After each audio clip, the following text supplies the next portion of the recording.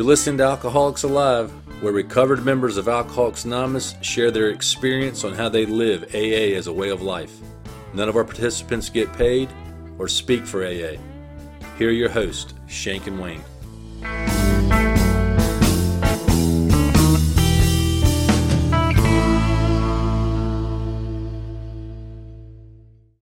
Shank, I got some meeting shrapnel for you. All right, let's hear it. I was at a meeting the other night, and I heard somebody say that that they had to practice push. I was like, push. And I was like, I've never heard of this one here before. And then they basically said that you got to pray until something happens. I think I have heard that one before, actually. That's push. Yeah. So I probably won't be using that. But it's a good term, pray until something happens. But why can't you just say, hey, pray until something happens? Because that's not catchy and cool. It's not, is it? No. Well, maybe I'll reconsider it. Welcome everyone out there that's listening. This is actually our last episode with a guest. So we've of season 4. Of season 4, yeah. So stay tuned. We're working on season 5s, but we're excited for our guest today. We've known her for a long time. Pam, how are you? I'm doing well, thank you. Yeah, good. We're glad that you joined us today. What's that? I said hello, Wayne and Shank. Shank and Wayne. It sounds better that way. Shank and Wayne, I like it. Now I prefer Wayne and Shank. Shank thinks she's in charge because her name's first, but I like that better. Yeah. We'll leave it that way. Probably more the truth anyway. Pam, tell us a little bit about yourself. Okay. My sobriety date is July 1st, 2000. So I've been sober a long time. It amazes me how powerful this program is. And I'm originally from Pennsylvania. And I do have a nickname, so I will share it. Eminem. Eminem. I got that in the bars. We love that. Well, we're going to refer to you as Eminem from here on out. Okay. All right. Yeah, I came from a family of alcoholics. And my grandfather owned a bar before I could even talk. And I became a bartender, of course. I absolutely loved it. I loved drinking. Didn't know it was causing me any kind of problems. I was having a grand old time. And even though it destroyed a marriage, I was still having fun. Almost took my kids away from me.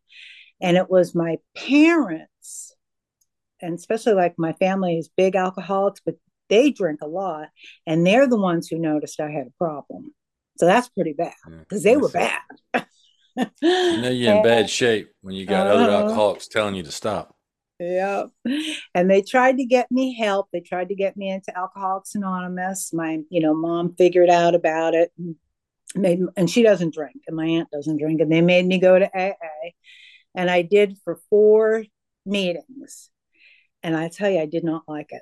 I was threatened by one day at a time. I couldn't do it. So I left and I thought, well, I could do this on my own.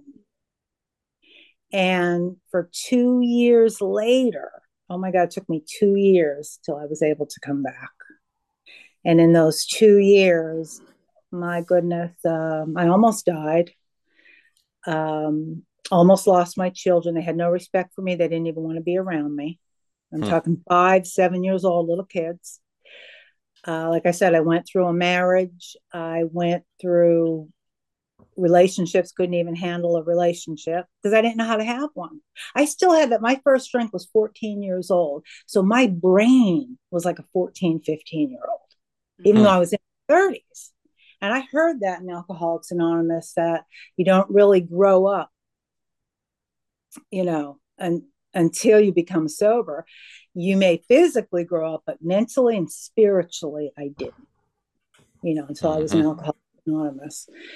And I ended up, even my last drink, I try to think about that. Uh, it wasn't, I had a lot of bad bottoms, but they weren't really a bottom. Like that terrible thing that'll happen to you. And it's so terrible. I'll hide out from the bar. I'm so ashamed. I don't want anybody to know, or I'll swear to God, I'm never going to drink again. But there's no power in that. And I didn't know that. So I would drink again.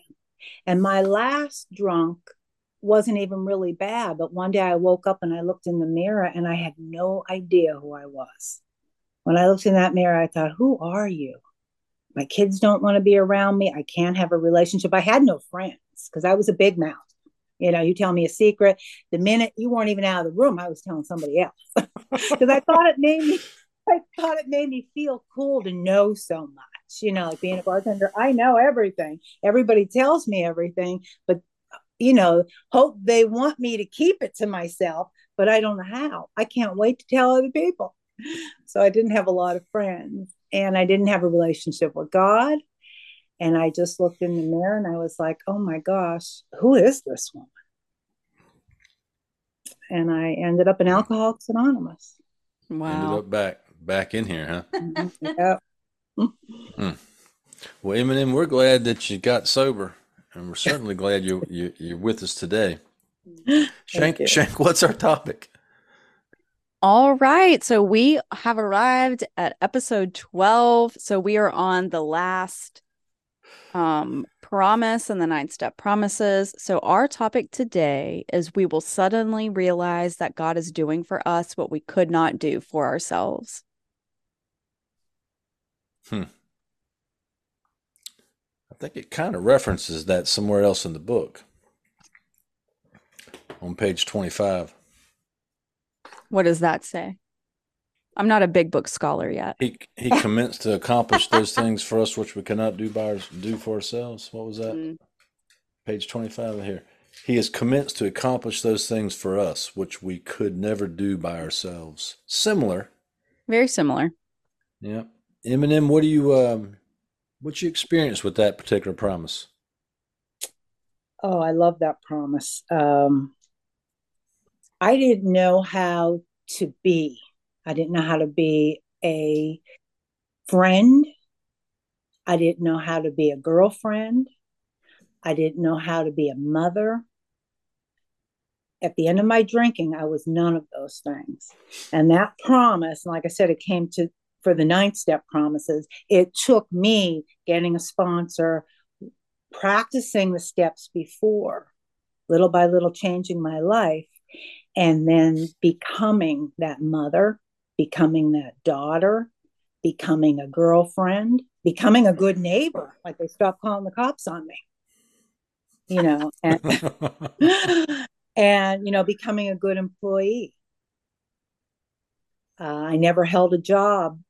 Oh my gosh, I never had paid vacation because I never stayed at a job for a year. You have to work a year to get paid vacation. I never had that. And in Alcoholics Anonymous, by the time I started to become that new woman, I'm at a job today, and this is a miracle. 19 years. Wow. And that's God. And that was through these promises. That's not me. I could never imagine that. Amazing. Hmm. I remember when I had gotten a job a week before I got sober. And I actually showed up to the job drunk, and they let me sweep the floor and wouldn't let me do anything. They didn't tell me to leave. The guy knew I was drunk. Anyway, I worked there a week,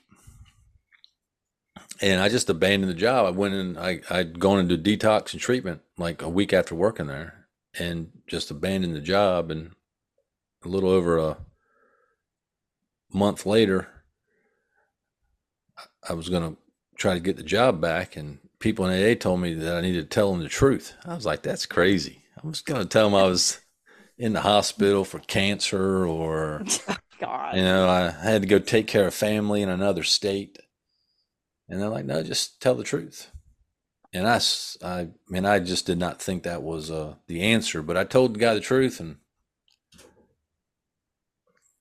he let me come back to work. Now, I wouldn't say like, I mean, I don't know if God did that, but I started to see, firsthand that when I actually got honest and told people the truth and stopped working angles, that I got different results. And so that was kind of my first like evidence of seeing, the power of the program and the power of God work in my life just by telling the truth. I also kind of realized that about 90 days sober, I had gone through a bunch of stuff with a family member dying, and uh, a lot of just turmoil in the family. And I was able to get through that and never even really thought about drinking.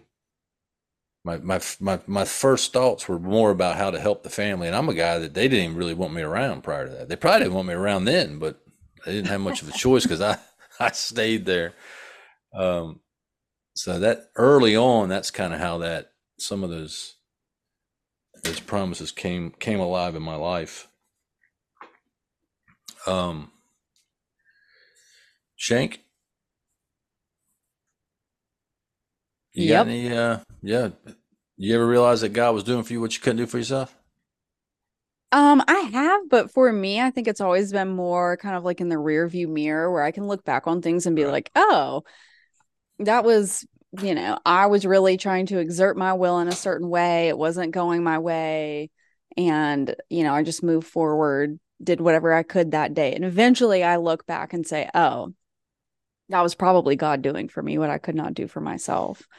I hear a lot of people kind of use this sentence, this term, this whatever you want to say. And the context that I hear it the most is probably at the women's prison. I personally never felt like I needed to be worse than everyone else in AA. I did kind of feel that way. Like maybe I was worse, but I never felt like I was uh special in the eyes of God, that I needed to be separated from everyone. And um as far as going to prison, which is like typical prison talk, like, God had to sit me down for a while.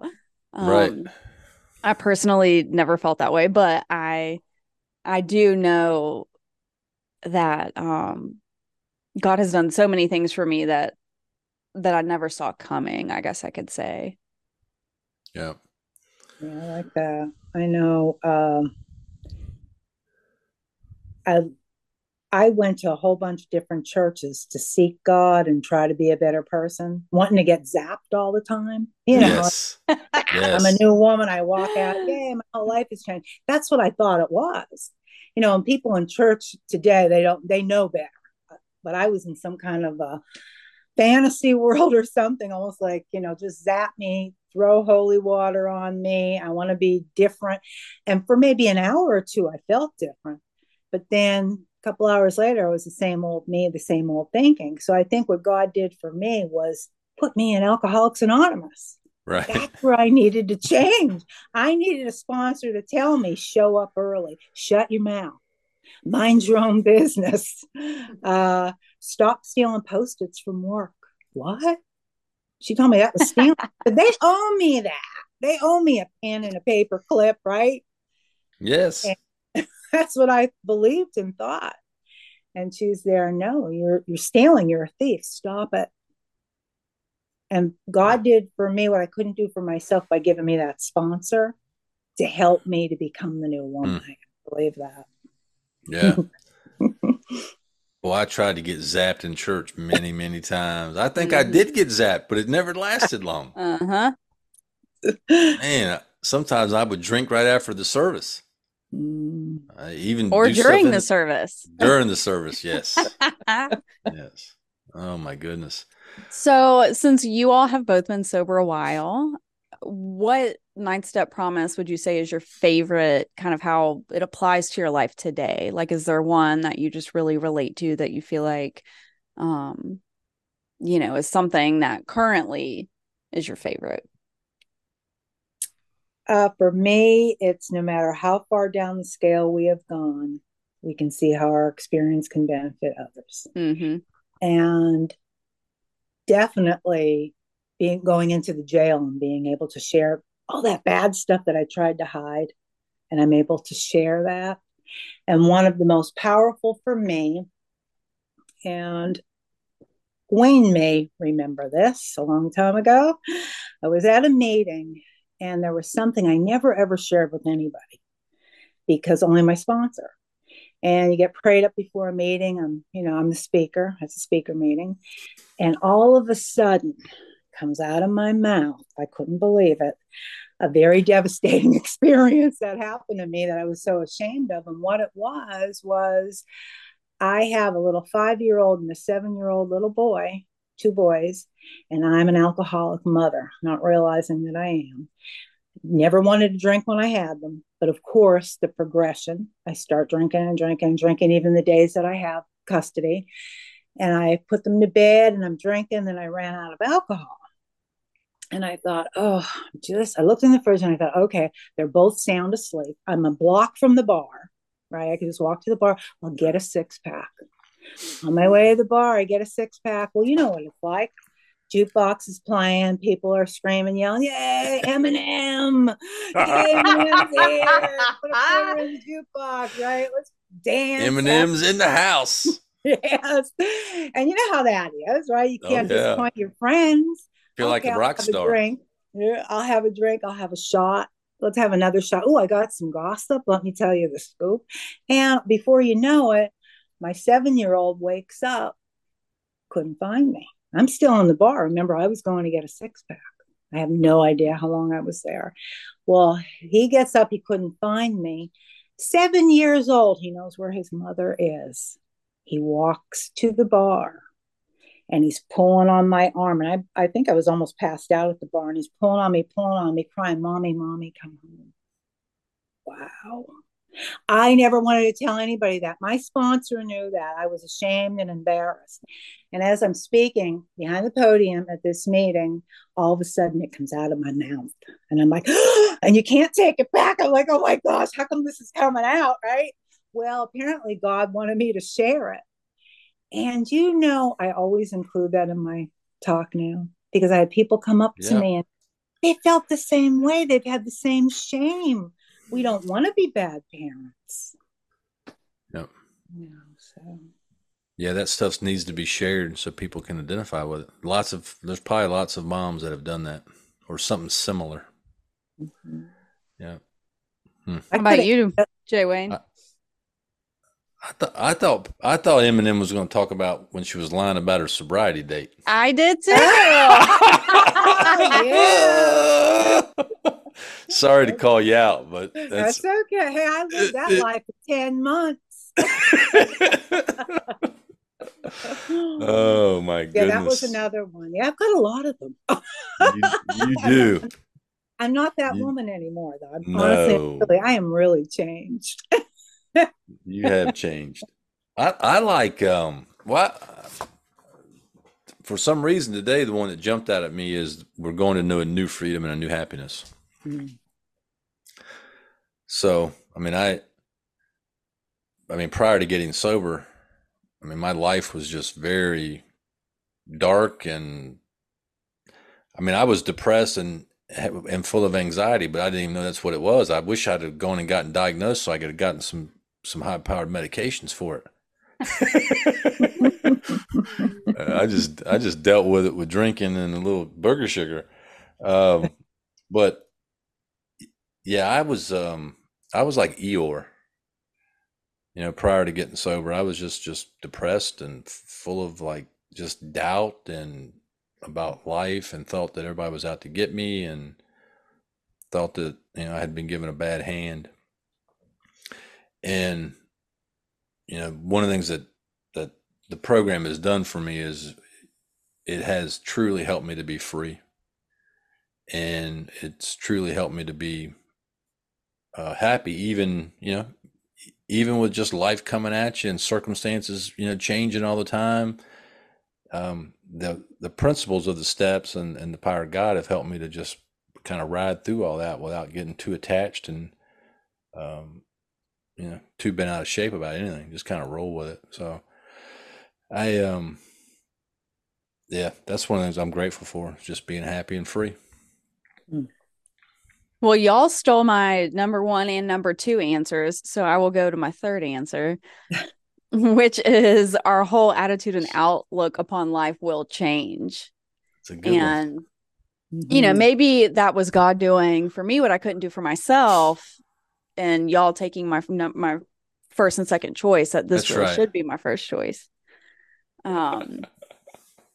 But I know today that my attitude and outlook upon life has changed, because when things happen to me or in my family, in my general vicinity, I don't get bent out of shape, and I don't go around telling everyone, like, you will not believe the crazy thing that happened. Like, oh my God, I cannot believe this family member is still this way and that way, and whatever it may be. There are people that I talk to about it, but it's generally people who understand. Maybe they have a chaotic redneck out there family, and so they understand it in a way where it's just like, hey, these are just the facts of what happened, and it's kind of funny. And there may be a whole trash bag full of hash that you find, and like, it's okay. Like, this is not cause for concern. This is just like something that happened, and it's because I don't want that pity any longer. And there was a time during my drinking where I really wanted people to be like, oh my God, that's so horrible. Are you okay? What's going on? Oh my God, can we help? Even though I didn't feel any specific way about it then either. So I just really liked the attention, I think. So now I know my attitude and outlook upon life has changed, because I don't have those self-seeking, attention-seeking, whatever you want to call it, motives for everything that I do or say. Yeah, I like that. I played the pity party in the bar. Say I got dumped or something, and I'd be, oh my God, have a drink with me. You'll never believe what he did to me. They'd pity me. Yeah, I'll buy you a shot. I'll give you more information.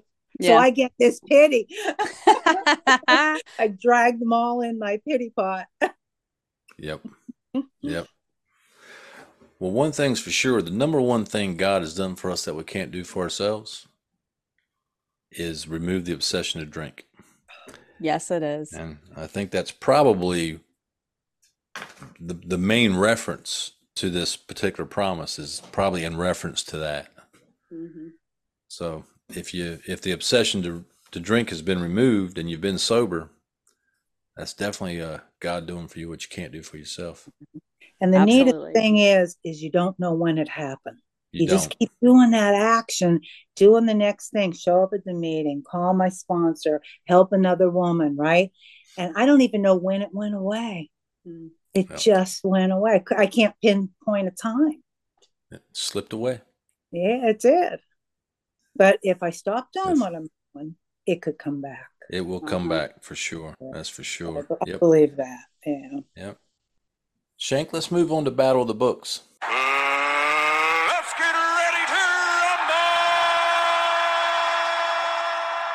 rumble! All right. We have step 12, round 12 with Eminem here. All right, Eminem. So far. Tighten your gloves up. So far, the readings from the Big Book of Alcoholics Anonymous, total shutout. So we'll see what happens in step 12, round 12 here. We have Big Book of Alcoholics Anonymous, page 89.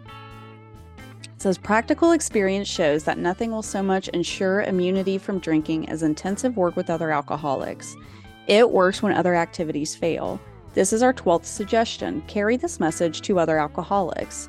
You can help when no one else can. You can secure their confidence when others fail. Remember, they are very ill. Okay. All right. And then for the 12 by 12, page 106, we have the joy of living is the theme of AA's 12th step, and action is its key word. Here we turn outward toward our fellow alcoholics who are still in distress. Here we experience the kind of giving that asks no rewards. Here we begin to practice all 12 steps of the program in our daily lives so that we and those about us may find emotional sobriety. When the 12th step is seen in its full implication, it is really talking about the kind of love that has no price tag on it.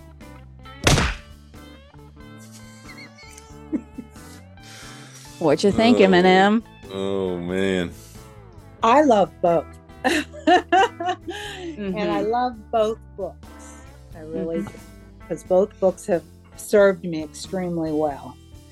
And, you know, they both talk about action, and they're written by our founders. And I trust and believe everything our founders tell us. And it is a joy of living. Action is the key word.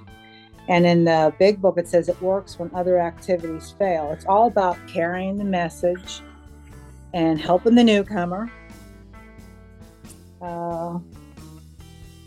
Yeah, I like both. Jay Wayne, comments? Well, the 12, let's go big book first. So the big book reading is, I mean, it's the essence of step 12. I've always liked the comment that the best insurance against taking a drink is working with another person. Mm-hmm.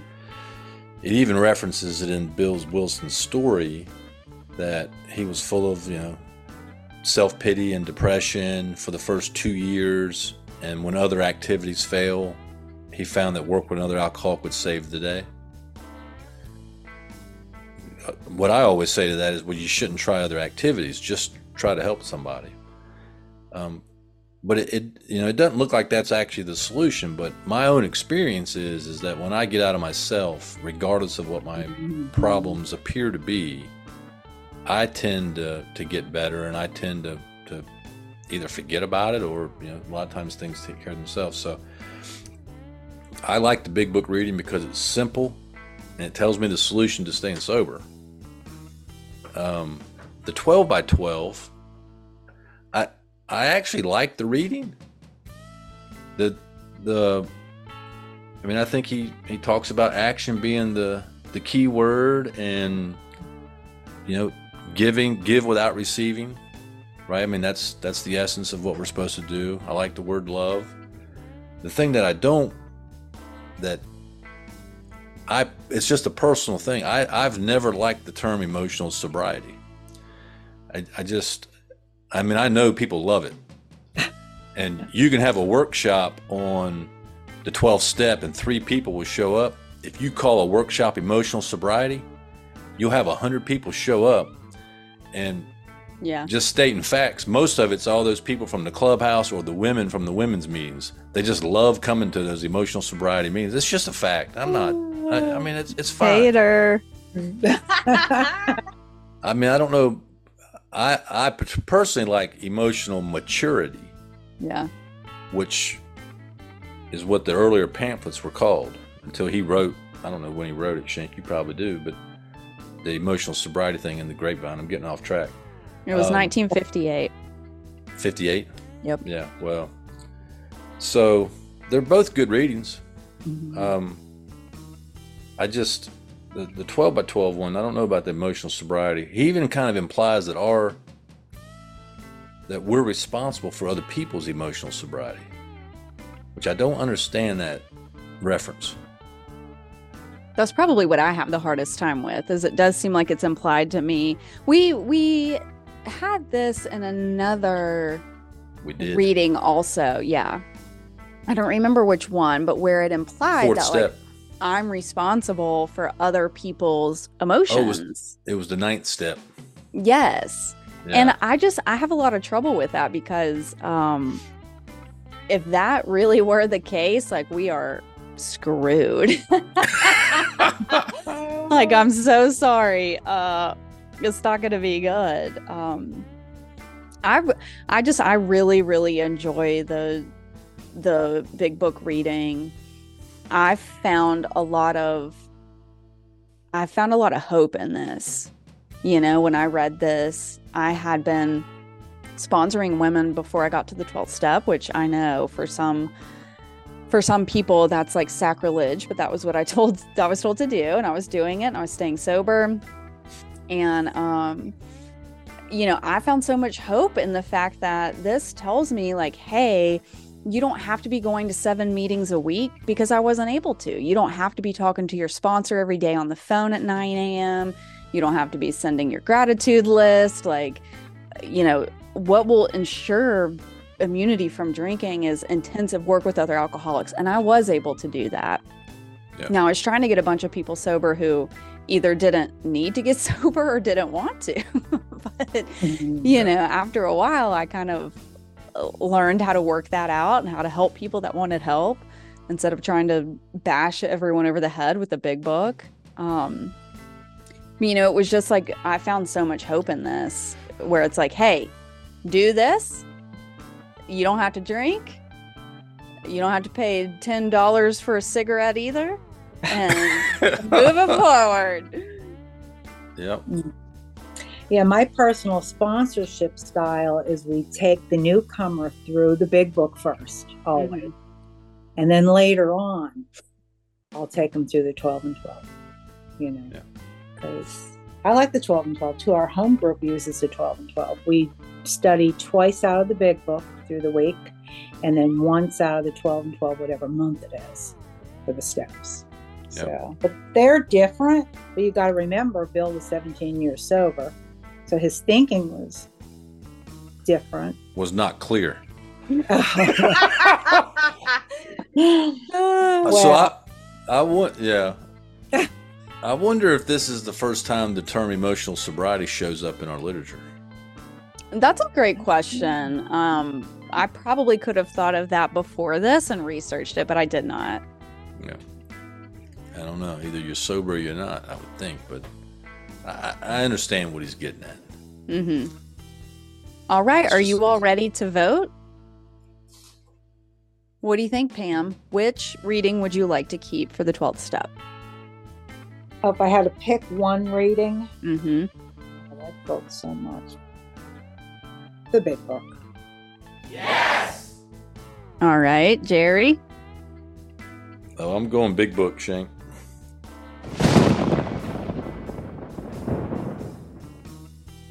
All right, I'm going big book as well. So 12 rounds, 12 wins for the big book.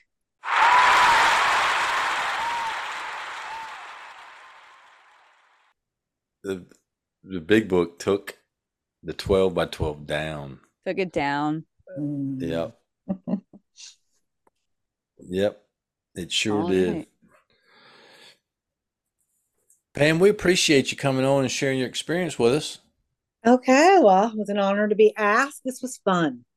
Yeah, this is great. You make it fun, and exciting to talk about. I love talking about Alcoholics Anonymous. It saved my life. Yeah. Yes. Yep. But it was a fun way to do it. And hopefully to help other people through this. Well, that's right. So Yep, that's right. It's not gloom and doom. Anybody out there, it really isn't. We have fun. We do have fun. Mm-hmm. We sure do. Hey, if you're out there listening, take the 12 steps and you can be free. And keep listening for more of Pam's story. And my sobriety date is July 1st, 2000. And I am a member of the Primary Purpose Group in Wilson. And we meet, I'll just tell you our little schedule. We meet on Monday and Thursday at Raleigh Road Baptist Church from 7 to 8 o'clock. We are a 3 legacy home group. So we study out of the big book. We study a tradition. We study a step once a month, whatever month it is. And we also do a history meeting on Mondays. And then every Thursday we have an open speaker meeting. And we also have a babysitter. So all the moms and dads can bring their kids. And I love my home group, and I'm so glad to be part of it. My sponsor's here, my sponsees are here, my grand sponsor, and no pressure. Don't mess up, okay? Yeah, don't mess up, especially after that introduction from Susie. I know her a long time. I know a lot of people here, and it's so good to be back again, just back amongst each other. I need to be around people. Alcoholics Anonymous has saved my life. And I want to thank, here he comes down the aisle, here he comes, the Friday night speaker. So I really want to thank you, Rito, very much. And you talked about God, you talked about the spirituality of the program, and that's what it is for me. You know, God changed my life. And I'm going to quote my sponsor. She always says, when she gets up to the podium, she's not the same woman she was when she came in Alcoholics Anonymous. I'm not either. I'm totally a different woman. And that is not of my power at all. That's God. But I had to take the action, you know. I used to, oh my gosh, anybody see the show Bewitched? You know, you snap your fingers. I go to all these churches to want to change because I didn't know I was an alcoholic, but I knew something, you know, I need to change. And I would try all these different religions and even have holy water thrown on me, everything, you name it, hands laid on, tongues laid, you know, all this stuff, right? And said, not, you know. But anyway, but I would, when that was happening, you know, it was like, okay, this is good. I'm a new woman. Then I would leave church, but I would do the same thing. Maybe not that day or the next day, but before the week was up, I'd be drunk again. And I'd be conniving and manipulating and deceiving people and lying and cheating, whatever I was doing. And I didn't know how to change, you know. So, and I know people can go to church and learn how to change. I can pray and pray and pray and ask God to change me. But what I've learned in Alcoholics Anonymous, it's action. It's all about action. And the freedom from bondage is all about action. And that's what I've heard from the first panel, the second panel. Awesome. You know, put into action what we know, give back what's been given to us, help somebody else. Steve Mitchell always says, don't drink and help another person. I love that. I say it all the time. But I also add on to that and keep a connection with God. And Kelly mentioned that when you were talking. You know, if I don't do my morning meditation, I'm no good. If I start leaving God out, and I'm not perfect, I try to do, even if it's a little reading. I'll even tell my sponsees, if you don't have an hour or 30 minutes, don't worry about it. Give God 5 minutes. Whatever you have, give him something. Invite him in, you know. And if I don't do that, and I'm off and running in the morning, it's all about me. You know, and then I'm doing what I want to do, and it's never God's plan. It's what do I want to buy? How do I look? Who's looking at me? You know, all this stuff. Am I thin enough? Am I pretty enough? You know, but that goes way back, and I'll tell you a little something, because what I'm here to do is to tell you what I was like, what happened, and what I'm like today, and also to let you know about the corrections. That's a big part of my life because of sponsorship. And I was born and raised in Pennsylvania, and what I was like before I drank was I'm chubby, I'm not really smart in school, I'm not as pretty as my sister, none of the guys like me, they're all after my sister. I don't have any friends because if you tell me a secret, I can't wait to tell her. You're not even out of the room, I'm telling her, because I want to be popular and I want to have all this news. The more news you have, the more popular you are. Well, you lose a lot of friends that way. And this was before I drank. So it was always all about me. I come from a big Polish family, one of 5 children, and my grandfather owned a bar. It was called Val's Bar. And before I could even walk or talk, you know, I was born and raised in a bar, basically. And everybody in my family drinks, except my mom and my aunt. And I thought everybody in the world drank. I thought everybody drank, everybody smoked, and everybody cursed. Because, you know, that's how I grew up. This is what I heard.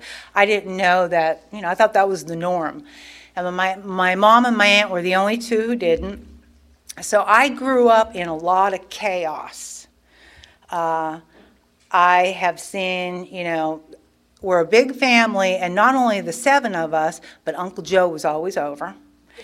Aunt Lori, Cousin Ronnie, Cousin Eddie, all the neighborhood kids, because the cops were always there.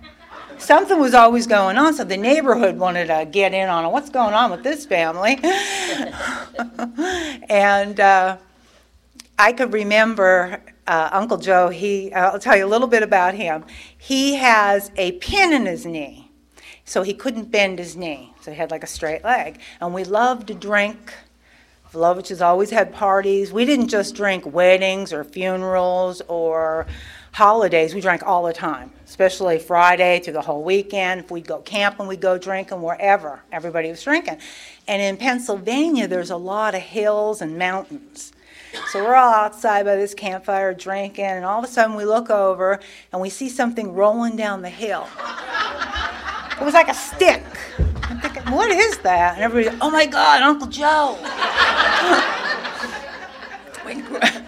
We grab a hold of him, we set him down in the chair, and he's drunk, right? So what do? We give him another beer. We put him by the fire. Stay there, Uncle Joe. So we're drinking, having fun. All of a sudden we look over, something's on fire. Uncle Joe. He's so drunk he fell in the fire. So we're patting him off, we move him away from the fire, give him another beer. Because that's what we do. But there was always chaos. There was one time, and the cops were always at our house or wherever we were, and we're at a campsite one time, and everybody's drinking, and all of a sudden the cops come, and I go, how do they find us at the campsite? We're not even at home. Well, Uncle Joe and his girlfriend got in a big fight, rah, rah, rah, drinking, cursing. He threw her out of the camper. I think she broke her ankle. It was not good. It was really bad. And, of course, the cops show up. But that was normal to me. All this stuff is normal. Some bad parts of it, and I love my dad. My dad had passed away, but I always want to include this because this is what I saw growing up. My dad was the type, you never knew how he was going to come home. He loved to drink. He drank all the time. My mother was an enabler.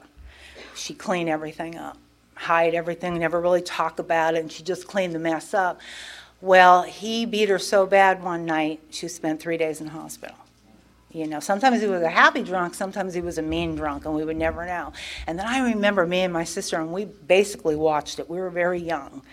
And for those 3 days, my grandmother was over, and my grandfathers were drunks too, and they were just as violent. And there's a lot of violence in the family. And nobody was allowed to talk about it. We weren't allowed to ask where Mom was. She'd be back soon. Don't say anything. Don't talk about it.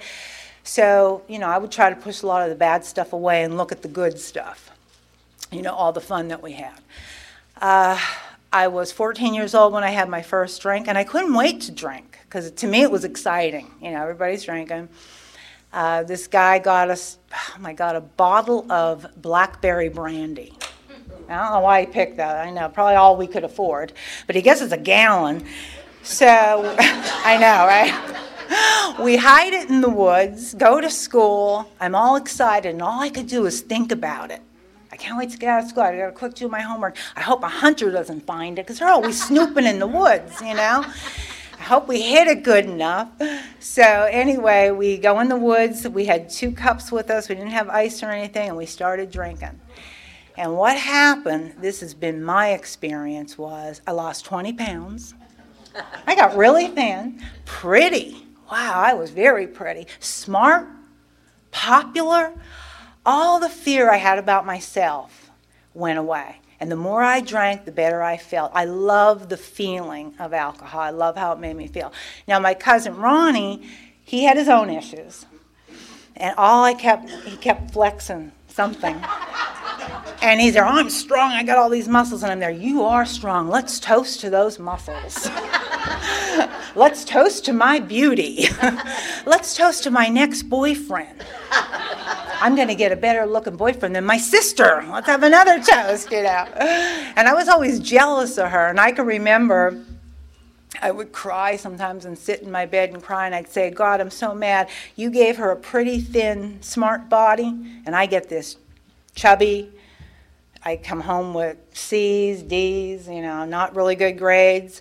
And not popular, and you gave her everything, and you gave me this other body. It's not fair, God. It's your fault, Come to find out, right, later on, was I never exercised, she did. I loved 2 bowls of cereal, extra potatoes, extra bacon, whatever, double everything. I love to eat. She always watched what she ate. She'd bring books home and study. That's why she got A's. I hated school. And as soon as I knew there was a test, I'd be like, oh my God, I can't. Oh, even today, I'm like, don't test me. I'll have a nervous breakdown. But anyway, so what alcohol did was I wasn't jealous of her anymore because I'm so pretty now. I'm so smart now. I love it. I love it. I love it. I couldn't wait to drink again. I was a blackout drinker because I don't remember how I got home. And the next morning I woke up, and back then there was no Velcro, but I was stuck to the pillow. And I thought, what is this, right? Throw up. I slept in my vomit. So I didn't really get in trouble. My mom said, just wash the sheets, So I couldn't wait to drink. I drank when I could. I was a blackout drinker. And you talked about being black. That's terrible, isn't it? You don't remember anything. You do not remember. And I was a blackout drinker. I never knew when I was going to black out. What it took to black out, I have no idea. But all I knew was Uncle Joe never remembered anything either. So that must be pretty normal, because he couldn't remember anything. So, but I continued to drink, had a good time. I eventually met my first husband at a red light. I was drunk. I wasn't driving, and we ended up getting married. Well, before that, let me go back and tell you a little bit of the tragedies of my family with alcohol.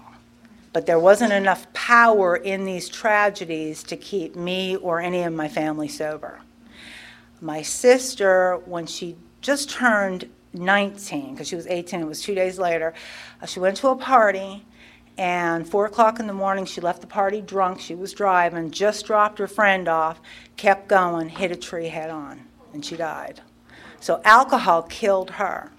All I remember at the funeral, the family's there, everybody's drinking. It was unbelievable. And you know what we did? I blame God. You took my sister away. How dare you do this to me? And my family blamed the guy who had the party. So they were trying to sue him. Nobody blamed the alcohol. If they did, I didn't hear it. Nobody talked about it. In fact, even though alcohol killed her, we're there at her funeral, the wake, that whole week. We're drunk. Just drunk. I have 3 brothers. My older, well, they're all younger than me, but Johnny, he ended up doing time in prison. And I remember have to go to a trial, a jury. Oh my God, it was terrible. I'm not going to tell you what happened. It was like really bad. It's a terrible thing. But he ended up doing time. He got caught, and it was terrible. But anyway, my other brother, Mark, the baby, he was always drunk, and he would try to have his own towing company, but he could never keep his license. And my dad would try to give him more money, and he'd lose his license, and he'd lose his license. He'd always end up, he didn't go to prison, but he'd go to jail. And he even got public drunkenness. I said, Mark, you're not even driving and you're in jail. Yeah, I'm walking down the road and those cops, they shouldn't have bothered me. I wasn't bothering anybody. Well, public drunkenness, walking down the street, just carrying on, and they threw him back in jail. So, and what happened was me and my other brother just didn't get caught. That's what I have to say about that, but terrible. But my family, they were big drinkers and they loved to drink. So I'm married to this guy. He's just like my mother. He's not an alcoholic. He could drink. He can have a beer. He can cut the grass. He can have another beer. And then he can have dinner and then go to bed. I know. I can't do that. I can have a beer. Think about cutting the grass. Have another beer. Think about hiring somebody to cut the grass. Have another beer and forget about the grass. What grass? We don't have a yard, do we? What yard? But so, and that's how he was. He didn't know I was an alcoholic. I didn't know I was. I caused a lot of chaos in that marriage. My alcoholism did. I became like my father. I never thought I would, but I was like a Sybil drinker. He didn't know what However I felt is how I acted, and then the alcohol made the feeling even stronger. So he'd come home from work, and he didn't know what he was walking into. You know, his pants, is you going to have lingerie on today? Is dinner going to be made? Are the kids going to be fed? What's happening? But anyway, whatever I do, he'd try to clean up. I can remember we went to this wedding, and I'm drinking before the wedding, and I'm at the wedding, and it's somebody else's wedding. We're having a really good time, and I'm drunk. Then I walk over to the table, and I could see my husband sitting there with my cousin. And, you know, she's real nice, just sitting there chatting. I love Barbie. I love my husband, blah, blah, blah. But I'm drunk. And, you know, you were talking about how we think, and our mind thinks weird stuff. And I thought they're having an affair. I knew it, right? This girl's wedding, I ruined her wedding because I started accusing him, hitting them at the wedding, oh my God, it was absolutely terrible. And he just took me home. That might have been the night. I thought he threw me out of the car. He said I jumped out of the car when it was going. I don't remember. I was in a blackout. The next day, nobody in the family wanted to talk to me. Nobody invited me to weddings after that. It's not good. But my imagination went crazy places. And he would just clean it up, and he just took care of me. That marriage didn't last, and it couldn't because I didn't know how to treat somebody. I didn't know how to communicate, right? I wanted everything my way. I wanted to drink. I wanted to do what I wanted to do, and I was a terrible wife. So what happened was we ended up getting divorced, and I was in my 30s, and I thought, oh, yeah, now I'm going to live. Nobody's going to tell me what to do. And I became a bartender. Perfect job. I could do whatever I want to do. I love it. I loved bartending. I loved being out drinking. I loved, just the ice in the glasses, the music, the gossip, the drama. I loved all of that. That's what I loved to do. And I stayed out there and I bartended and I drank, and I was still a mother watching my kids and everything. And I always said, well, I won't drink when I have them, because we had shared custody. I'll only drink when I don't have the kids. Well, that doesn't happen, right? Because alcohol progresses and progresses, but I don't see it. So then I had a phone call from my father, and he said, we're having a meeting at the house, Pamela, you need to come over here. And I'm thinking, who's in trouble? Right? We have meetings, this big Polish family, and Uncle Joe, Aunt Lori, everybody's invited, It's like, oh my God, everybody knows everything, right? So somebody's in trouble. I'm thinking, I bet it's Mark. And I have something to say, because he's, the youngest, gets away with everything. I said, I have something to say about him. I'm going to have a voice in this meeting. When I get there, here's what I hear. What I told my sponsor at my 5th step.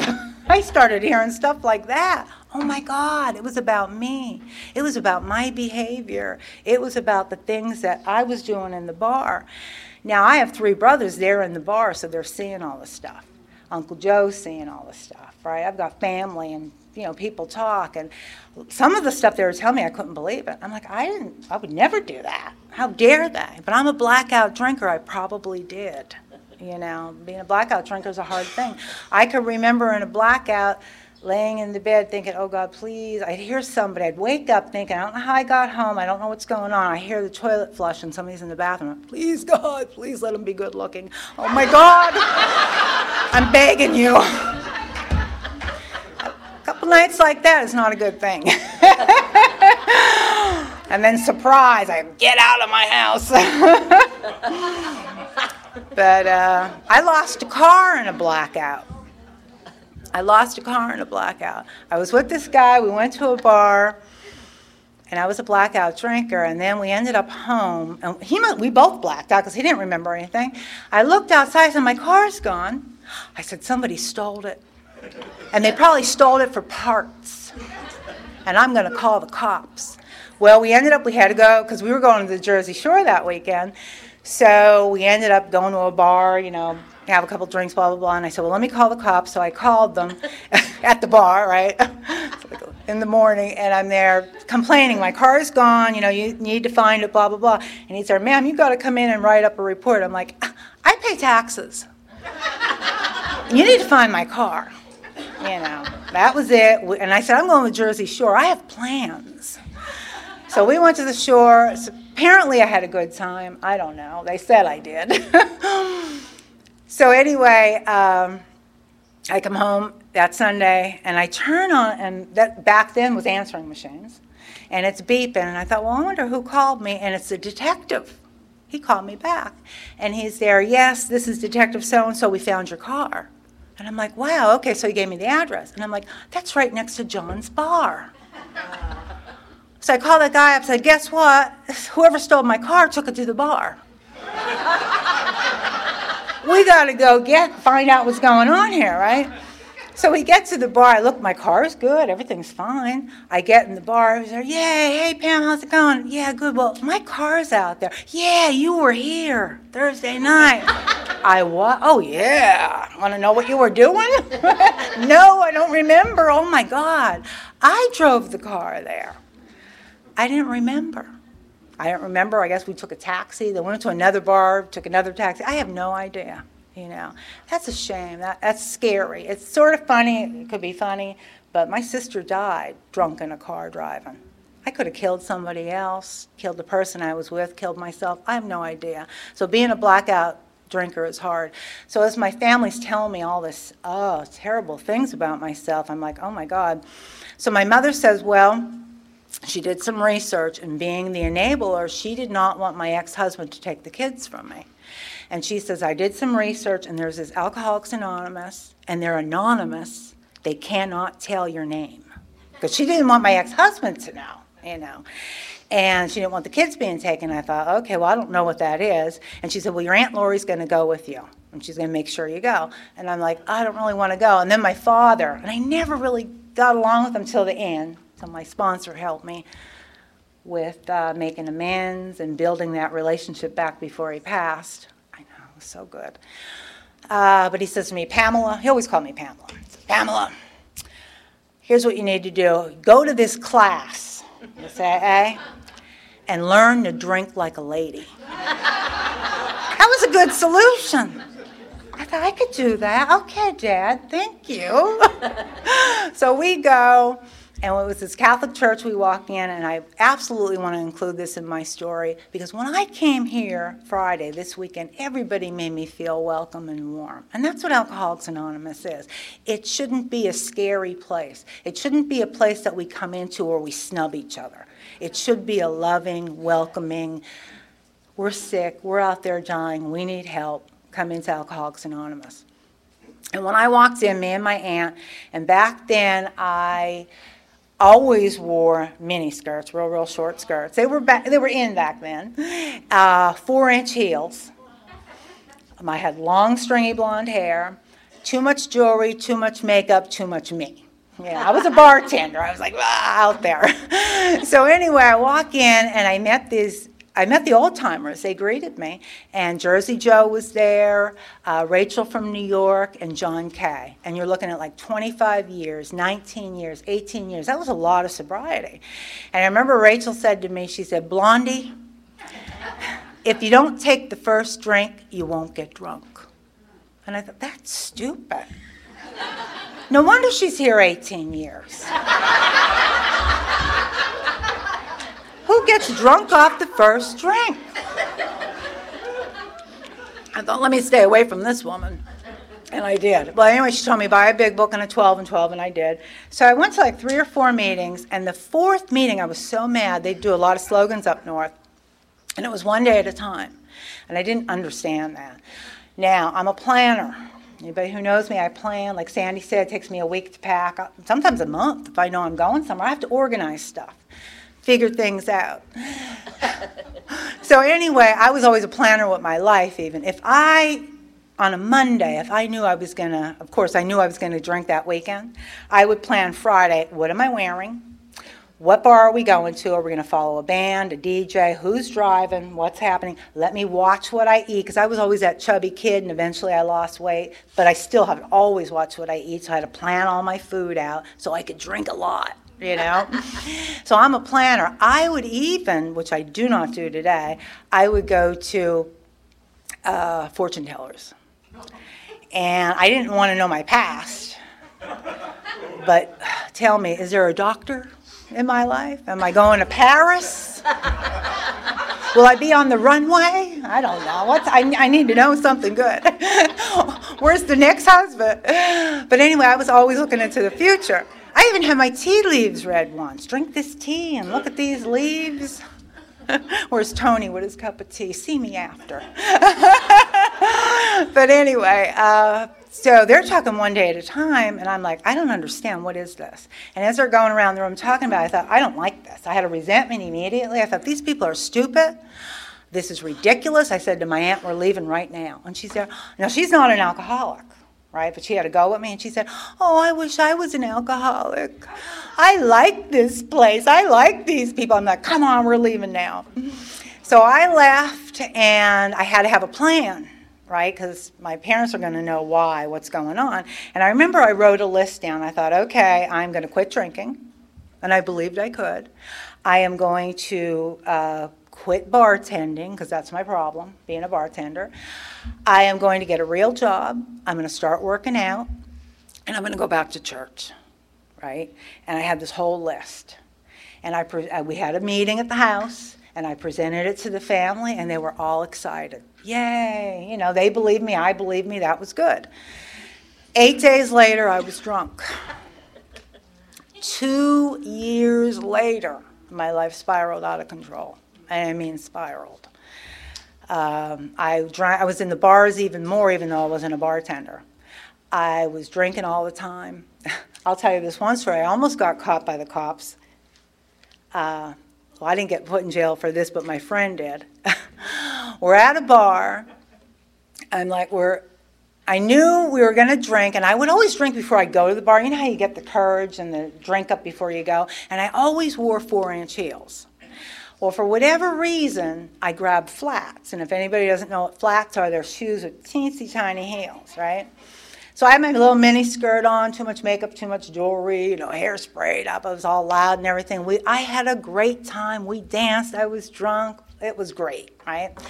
So at the end of the night, we would always go to breakfast, have something to drink because the bars are closed. We'll go to the restaurant. And so I'm with this guy, and all of a sudden we're driving the restaurant. The blue lights are behind us. So the cops get out. They grab him out of the truck. They're talking. And they didn't have breathalyzers back then. But anyway, whatever they said to him, they handcuffed him. I'm like, oh, my God. And they threw him in the cruiser. And, another cop car pulls up. I'm like, oh, my God. And then they come up to me. And I looked at him. I said, I'll take his truck home. I'll drive it home. I'm fine. They said, get out of the truck, ma'am. We don't think so. We're going to do a sobriety test. I said, okay, what is that? Back then it was you have to march. You have to walk heel toe with your arms straight out and touch your nose, all this stuff, right? I'm like, okay, I can do that.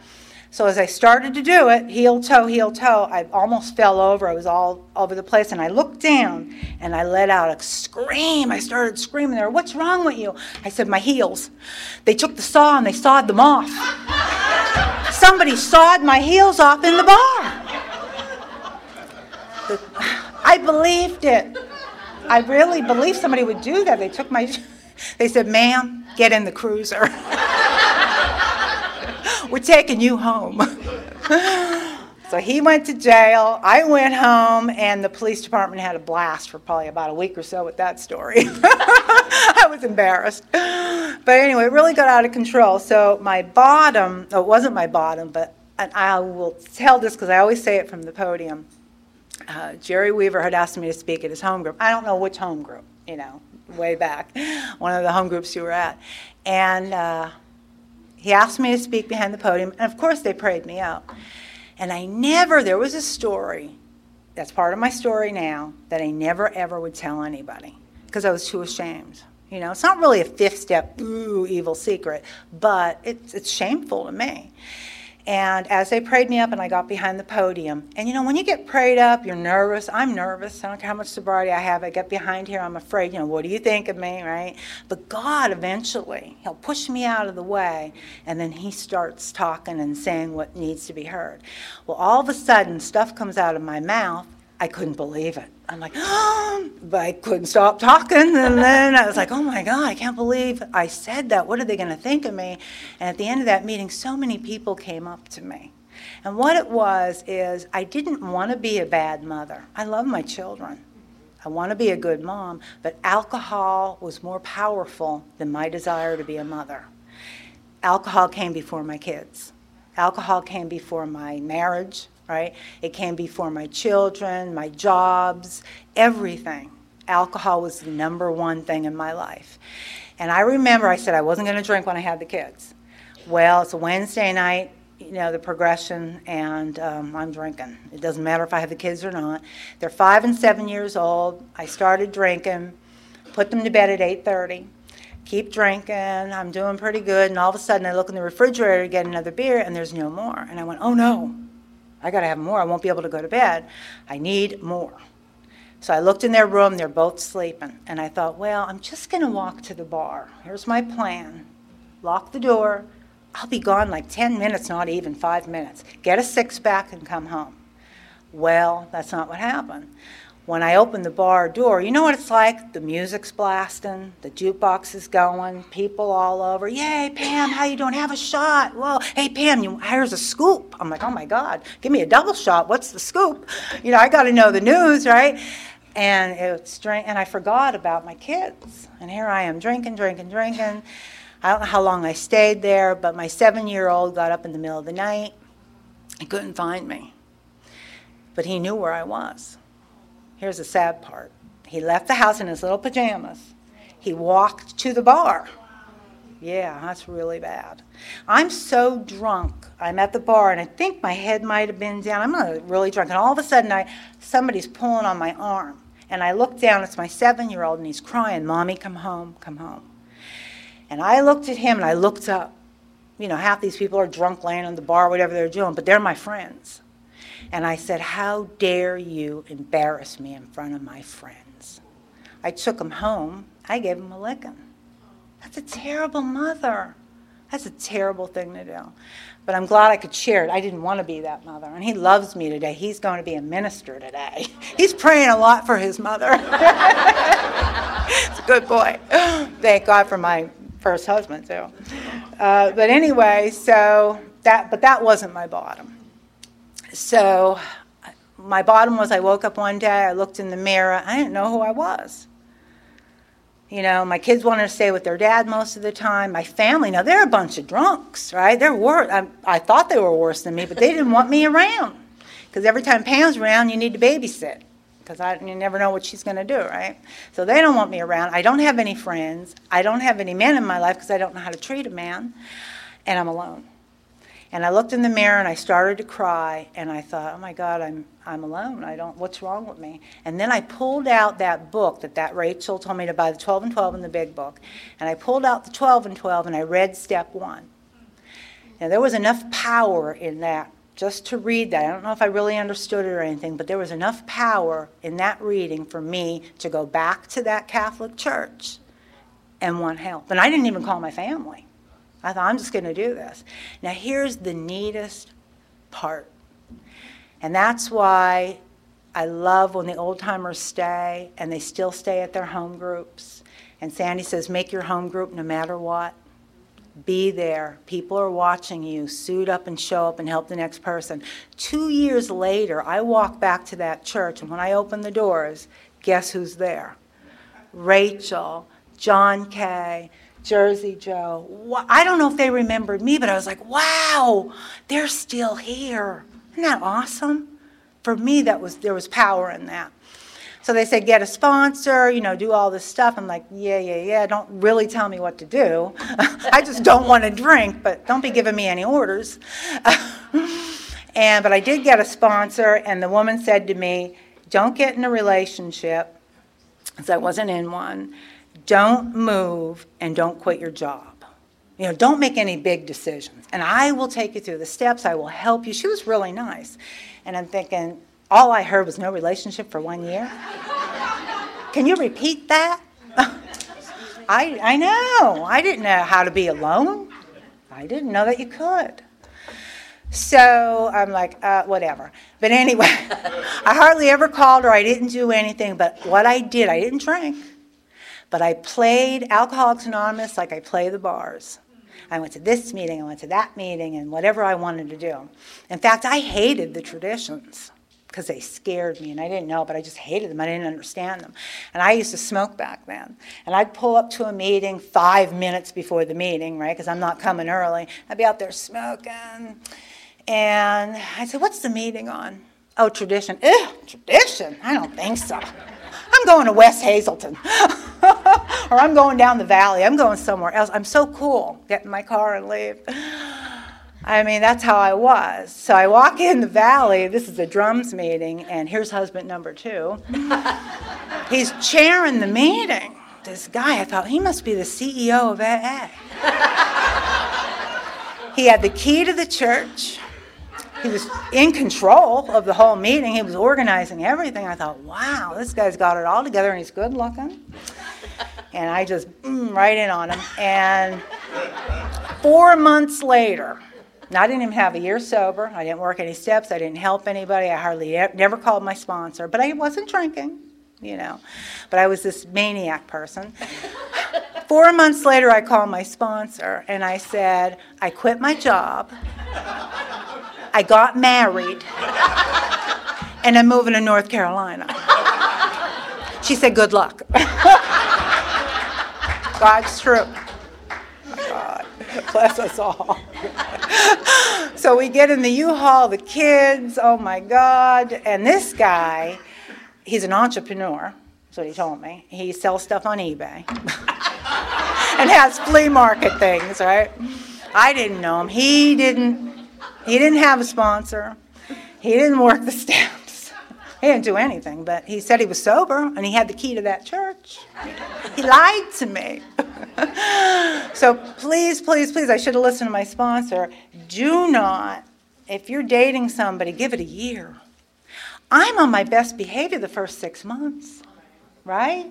I mean, I'm really nice. After 6 months, you'll really know me then.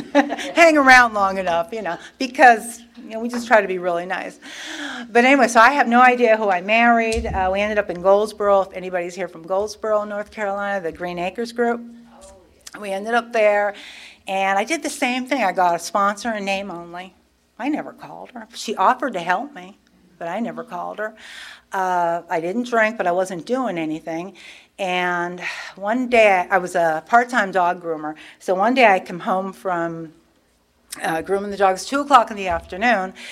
And it's funny because what my father did to my mother, she never knew how my dad was coming home, right? What I did to my first husband, he'd be working, I'd be drinking, he never knew when he opened the door what he was coming home to. Well, as they say, payback's whatever, right?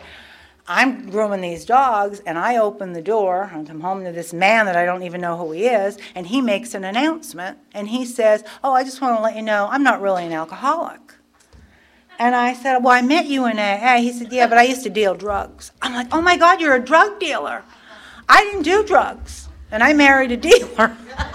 I'm like, oh my God, who are you? He said, so I'm going to start drinking again. I said, okay, I guess, I don't know what to say. So he starts drinking, and it gets really bad. The kids leave. They called their father, and they said, we want to come back to Pennsylvania. So I come home from work one afternoon. He's drunk out of his mind, 2 o'clock in the afternoon.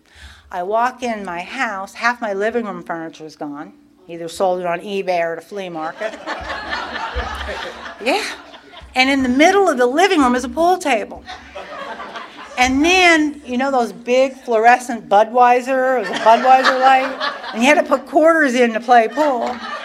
And he's drunk, blasting music, shooting pool. I said, what is going on? Who are you? What is happening? He said, oh, yeah, babe, because he's all drunk, right? He said, didn't I tell you? I'm a pool shark. I'm like, oh my God, what am I going to do, right? I remember calling my mother, help me, what do I do? She said, oh my God, you're going through the change of life. Hello, what? Let me hang up. So anyway, fast forward a little bit here because I got to get to the corrections part. But anyway, I ended up, what happened is I'm either going to you can't stay still for long. If you're in Alcoholics Anonymous, you're either moving forward or you're moving backwards. You're not standing still long. Well, I had made a decision that I was going to drink again because AA wasn't working for me. Now, as you heard, I wasn't helping anybody. I didn't do any service work. I never called my sponsor. I didn't work any steps. Of course it's not working. But I blamed AA just like I blamed God. I blamed you. I blame everybody. So I ended up drinking. And what happened was, I'm an alcoholic. I blacked out. I threw up for 3 days. I blacked out. I passed out. I threw up for 3 days. I was so sick. I remember laying in the bed, and that next 3 days later, my husband's looking over at me drunk, and he said, "You're an alcoholic. You can't drink." And I was jealous. I was so mad that he could drink, which he really couldn't, but he still was. And I thought, I don't know what I'm going to do. And I remember sitting in the car by myself in Walmart parking lot crying, what am I going to do? God help me. That little prayer. There's a lot of power in that prayer. And what I heard was not me, because it would never be anything I would think. I heard Alcoholics Anonymous. And I thought, ew, that doesn't work. And I heard it again. You know how God will have to say it 2-3 times sometimes, And I'm like, oh my God, okay. But I am not coming back to AA and telling anybody I relapsed because I have 4 years. I want to come back popular, right? Because it's all about me. So I came back, and I thought, it doesn't really count. Nobody's going to know, and he's drunk. He's not going to tell anybody.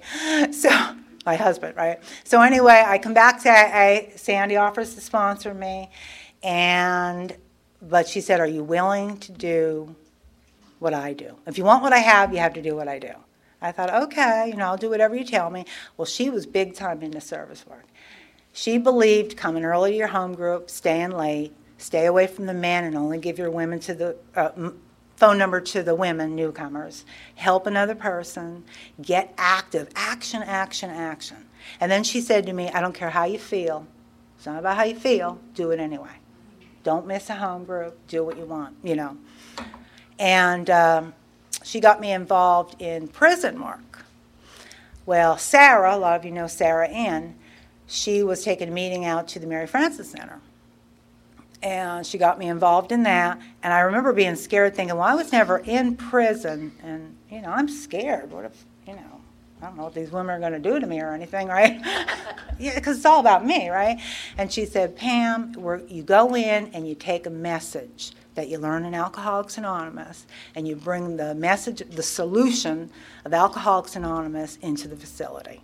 And we did that on Sunday night.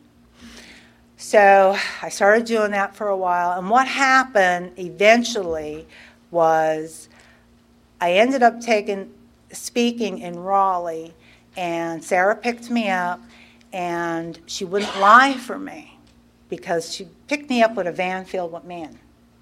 And I said to her, Sarah, do me a favor. It's all women in this vehicle, is what you're going to tell my husband. She said, I will not lie for you. I'm like, you need to. This is a good lie. She said, oh, no, I won't.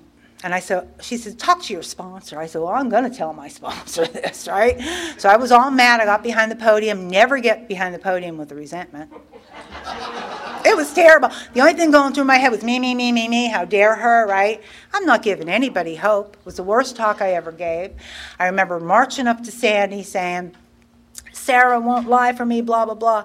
And Sandy said to me, Pam, if you want to get close to God, if you want God to dwell in you, and that's what I wanted more than anything. I wanted that relationship with God. She said, you have to get honest. I was like, oh, wow, okay.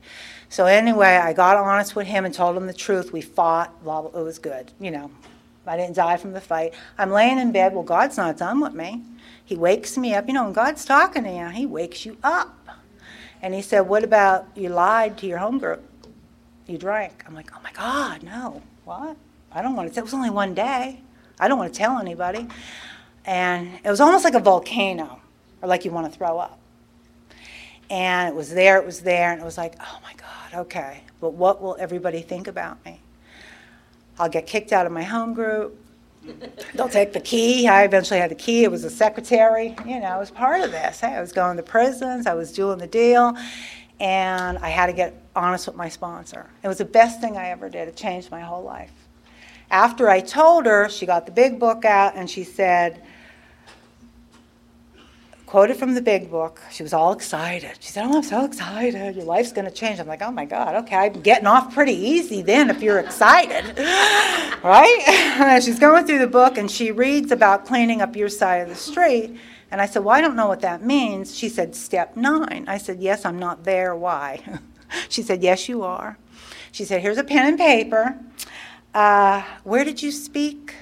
5 places. I had to write them all down. I said, what about these 5 home groups, groups?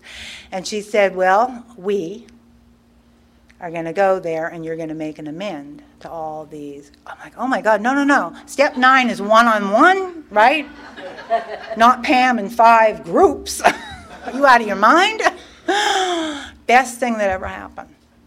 Best thing I ever did. My home group was the hardest. I cried, but they loved me. I mean, it was really good. I went to all these other groups, and she went with me, and I did it. Then what happened as a result of that, my sobriety really started to grow, because you've got to get honest. So now I could be really honest. I couldn't be honest with her if I can't be honest with myself. I had to get honest with myself and say, I'm a liar, right? I did this. Now I can get honest with her and tell her I'm a liar. This is what I did. Then show me how to clean it up. And that's what she tells me. So I was so involved in Mary Frances Center. I absolutely loved it. And, I got to tell this little story. Hoochie Mama, right? I wrote that down. Oh, where's Paige? Okay. Him and Peter W., they had called me up. And I know now, I don't know how much sobriety I have, but I know how to dress and act in AA. So anyway, they called me up. They said, I think it was Nash Corrections Prison. It was a men's prison. And they said, we want you to speak. And I'm like, okay. They told me the day, blah, blah, blah. But anyway, I was working somewhere where you had to dress up. And I was dressed, and I had no time. And I know, you don't look like a hoochie mama going into a men's prison. I didn't think I did. I didn't have a mini skirt on, right? The skirt was nice. But apparently, the top was a little low. But I didn't think it was that low. So anyway, and I had a little, one of those little shrugs on, too, with it. Real cute. I thought I looked nice. So I get there, and, Peter and Paige are like looking at me, well, I don't know what they're saying, but they're okay, we'll bring her in. I'm thinking, what's wrong with them? So this woman guard comes up to me, a pin, we got to get a pin. I'm like, what's going on? Oh, you can't go in like that. I'm like, what? We got to cover you up, woman. I'm like, oh, my God. What? This is terrible, right? But I did it. I was a hoochie mama then. She took a pin. She pinned me up.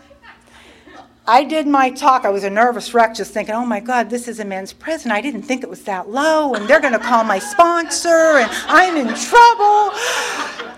Apparently it went pretty good.